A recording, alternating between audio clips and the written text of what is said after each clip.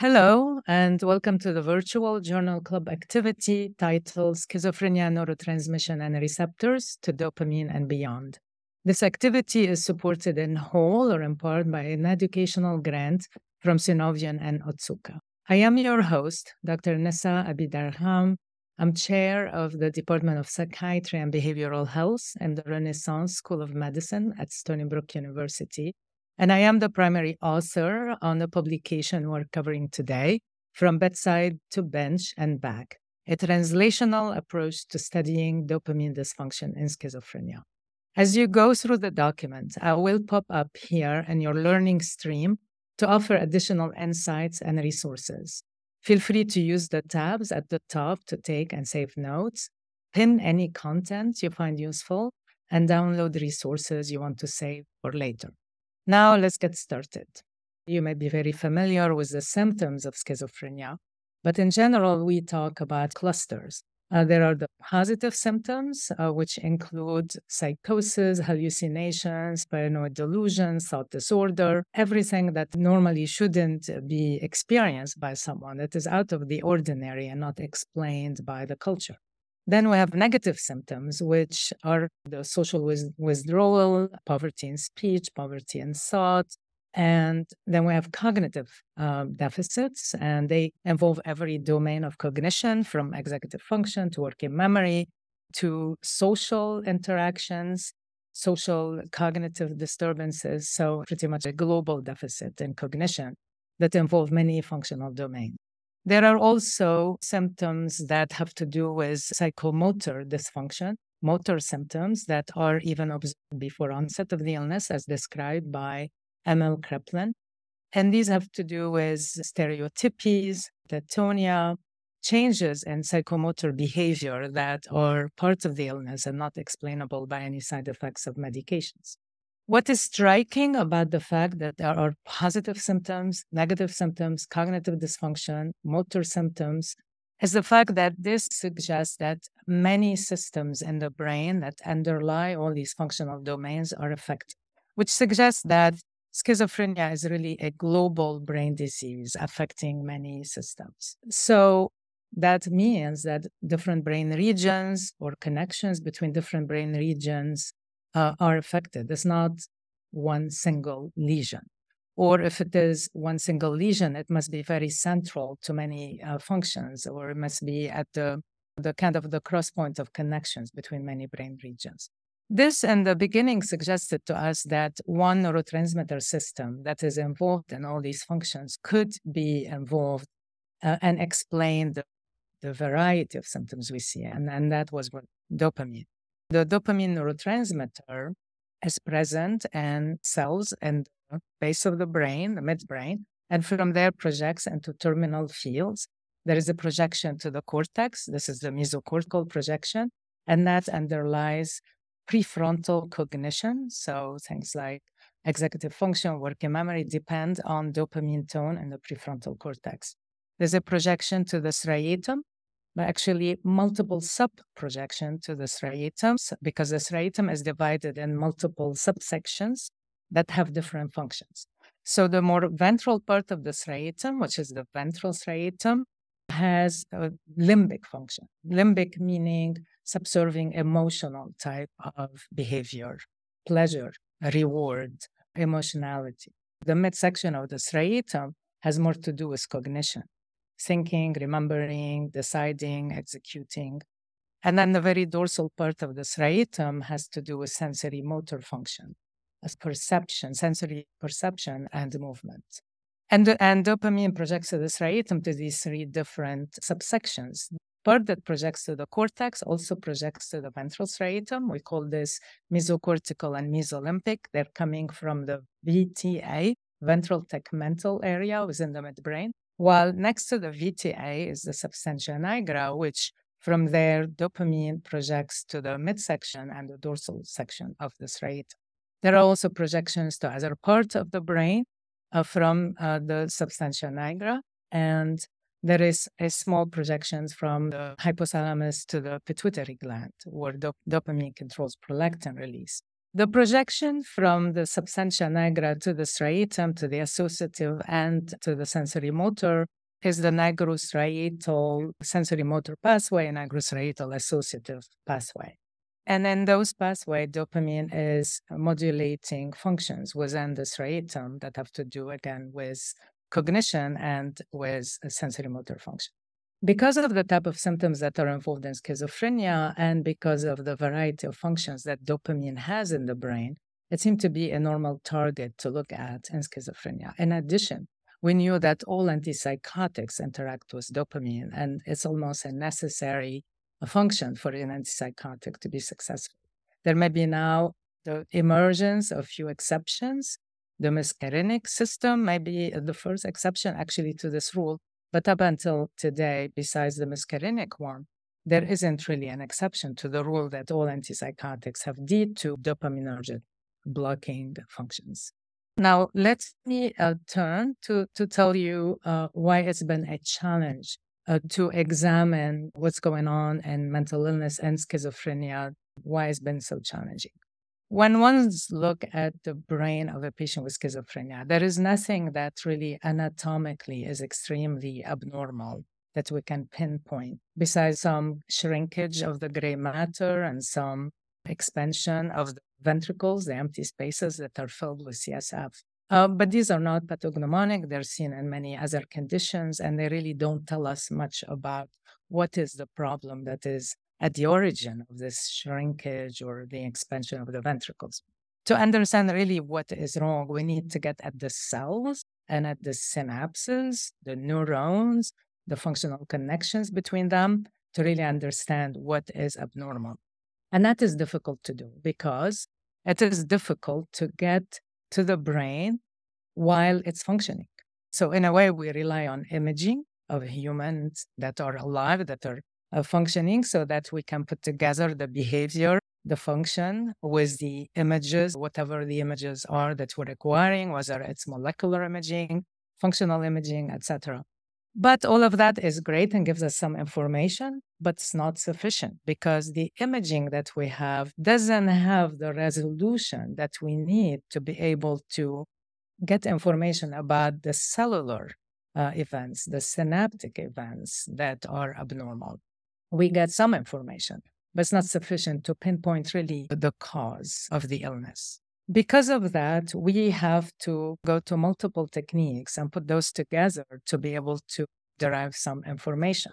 So one of those techniques is to do modeling of disease traits or disease biology, anything that we think is important to study. We model that in an animal model. For example, if you have a gene that you suspect is important because it confers vulnerability to the illness, taking that gene and creating a mouse model that expresses that gene in abnormal ways or whatever allows you to look at the effects of that gene in a living organism, in a system. That would be a transgenic mouse model to look at the effects of that particular gene. You could also do a different approach, which is to take an abnormality that is seen in patients with schizophrenia and reproduce that in a mouse to create a mouse model that gives you information about the effects of this abnormality that is seen in patients. What does it do in an organism? And can we learn anything from that? So what we did is we took information that we had gathered from patients with schizophrenia about their dopamine system and used that to create a mouse model. That process is called translation. So we learned about one biological issue, striatal dopamine D2 overstimulation, and we tried to replicate this in a mouse so that we can look at the effects of an excess in D2 stimulation on a living organism. That was the translation. What we learned from that mouse model, we made observations that we expected and observations that we did not expect that were novel. We took those and then tried to see if in a patient, these are actually present. These observations that we had no clue would exist, are they also observable in patients? This is what's called back translation. So you go from the bedside, you make an observation, take it to mouse model, and from the mouse model, go back to the bedside, so bench to bedside and back. So now let me tell you about that observation we made in patients that we took to the mouse and created the mouse model. The observation was about dopamine in the striatum. Multiple studies from multiple labs, and ours included, showed that there is an excess dopamine in the part of the striatum that has to do with cognition. So the midsection of the striatum, the associative striatum, and to some extent, the sensory motor striatum. These were the parts of the striatum where we could measure using positron emission tomography, molecular imaging techniques, excess dopamine stimulation. Not so much the ventral striatum, the limbic striatum, the one that has to do with reward and emotions. And that was by itself a surprise. But putting that aside, we learned that the midsection and dorsal part of the striatum has excess dopamine. And also we learned that the impact of this excess dopamine is mostly affecting behavior via the D2 receptors, more so than the D1 receptors, so that the D2 are more relevant to the psychosis, to the symptoms, and also to their treatment.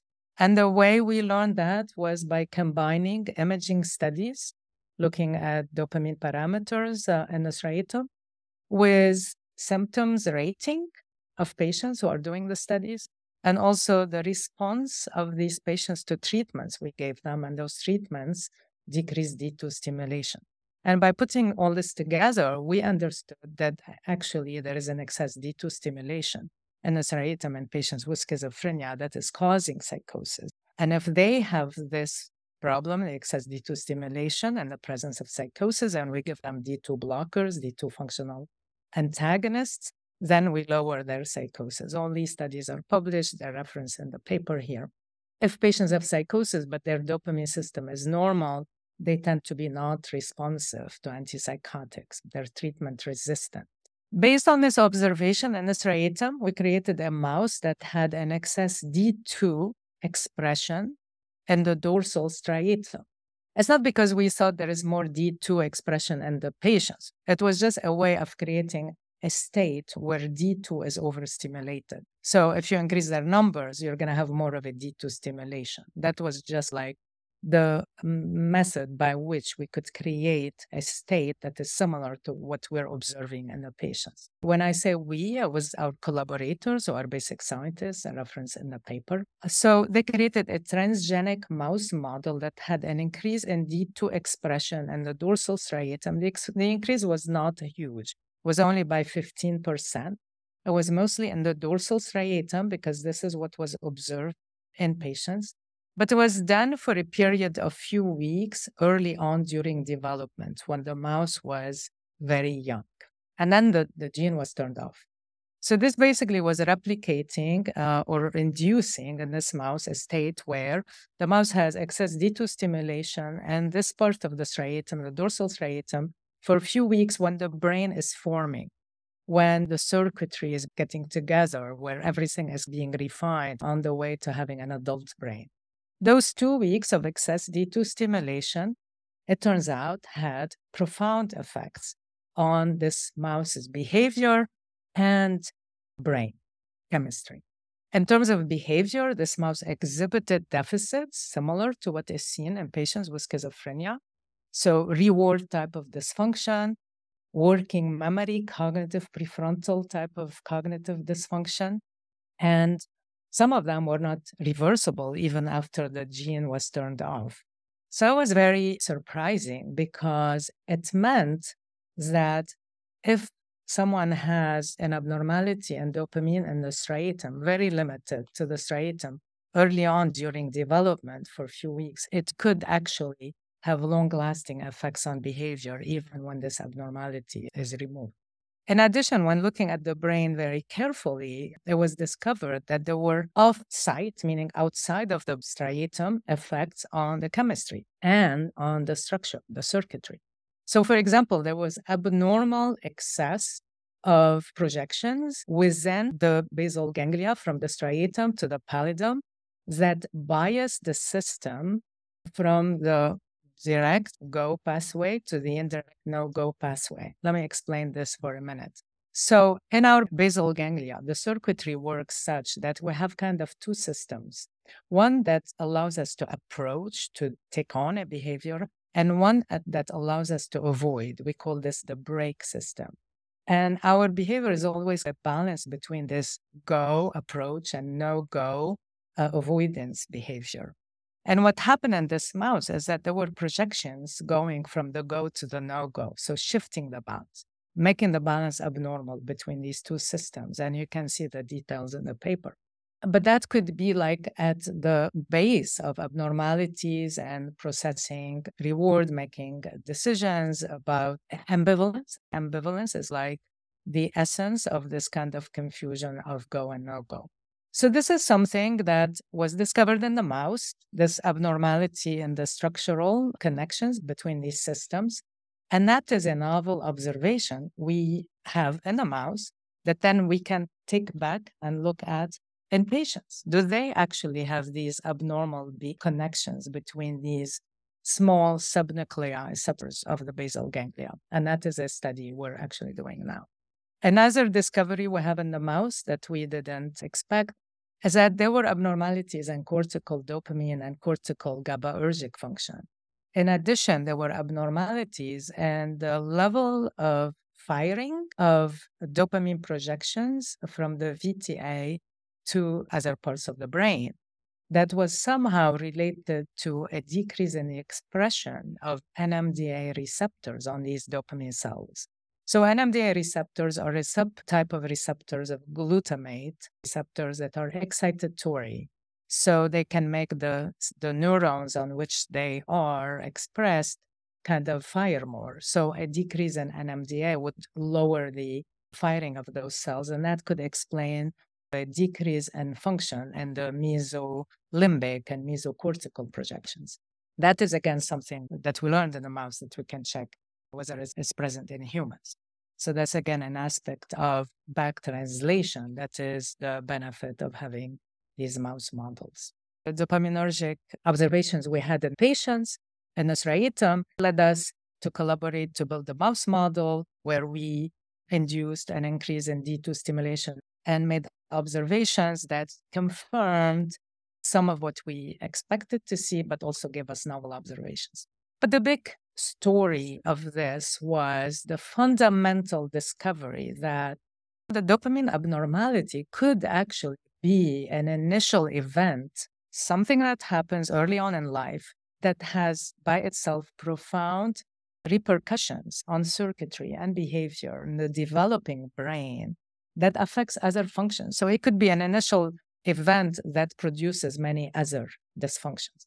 It's always thought in a way the opposite. People saying there are abnormalities in the brain and GABA and glutamate and other systems that somehow trickle down to induce a dopamine dysfunction in the striatum, and that causes psychosis. And that could be the case. Most likely there are cases like that where there are abnormalities in multiple systems that are supposed to regulate dopamine and something goes wrong. And then you have the manifestations of these abnormalities in other system. And then at one point you have the dopamine dysregulation and the psychosis that comes with it. But what this mouse model showed us is that in some cases, it may be the other way around. It may be that you have initially an abnormality in dopamine in a region as restricted as the striatum for whatever reason, and we don't know yet what and how. It could be that some environmental stress, in utero, drug effect, toxicity, inflammation, infection, that produces a state of excess dopamine, that produces an excess D2 stimulation, that somehow doesn't turn off or doesn't get quieted, and that has repercussions on how the circuitry evolves and on other systems that will go beyond into adulthood and will cause manifestations that are consistent with what we see in schizophrenia. So this is like the potential proof of concept that it is not necessary that abnormalities in dopamine are only a last event due to a cascade of other events that have to do with other systems. It could be that dopamine is an initial event that leads to these other dysfunctions. The other thing I wanted to share with you that is also part of this paper is we talked about dopamine in the striatum, but As we mentioned earlier, dopamine is projecting to many parts of the brain and has important functions, critical in many other parts of the brain. In particular, the cortex, it observes cognition. And so we were very interested in looking at dopamine in the cortex to see whether is it normal, is it below normal? Could that explain why patients have difficulty with cognition and why they have negative symptoms? And that was a study that we undertook later. The striatal studies were easier to do. But then at one point, when we were able to do the study in the cortex, what we were surprised to find is a decrease in dopamine in the cortex, so a deficit in this mesocortical projection. But also, we discovered that there is a deficit actually everywhere outside of the striatum.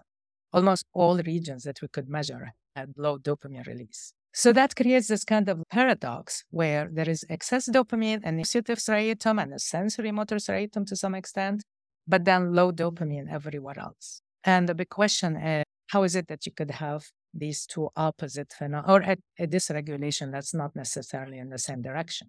And is this present in the same patients? Does the same patient have both abnormalities, or these could be segregated groups of patients? Because we haven't really done the study of striatum and cortical dopamine in the same cohorts. These were separate cohorts.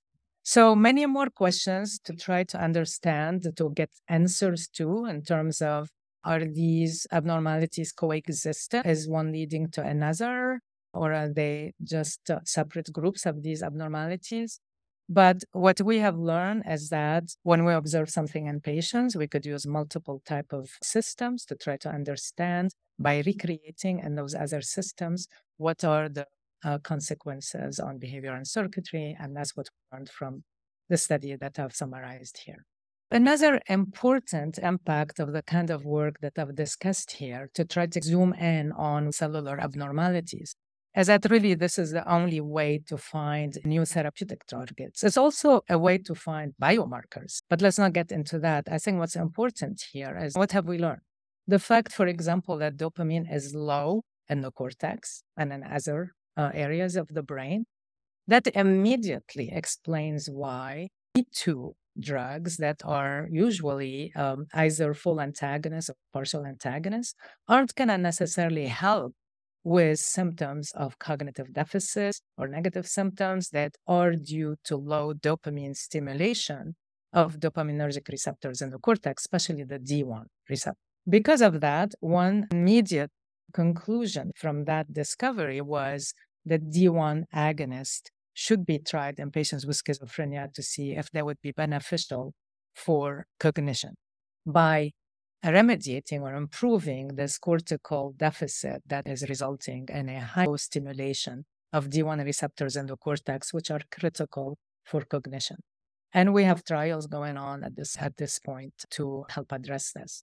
Another kind of target discovery is thinking about how is it that we could have a deficit in dopamine everywhere in the brain, but this excess in the striatum.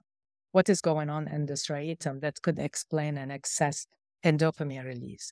One idea is that there could be local factors modulating dopamine in the striatum that could be dysregulated, leading to a local increase in dopamine release in the striatum. And one of the suspects is the cholinergic system. And there's a lot of interest now in the cholinergic system. And they modulate dopamine in multiple, very complicated ways.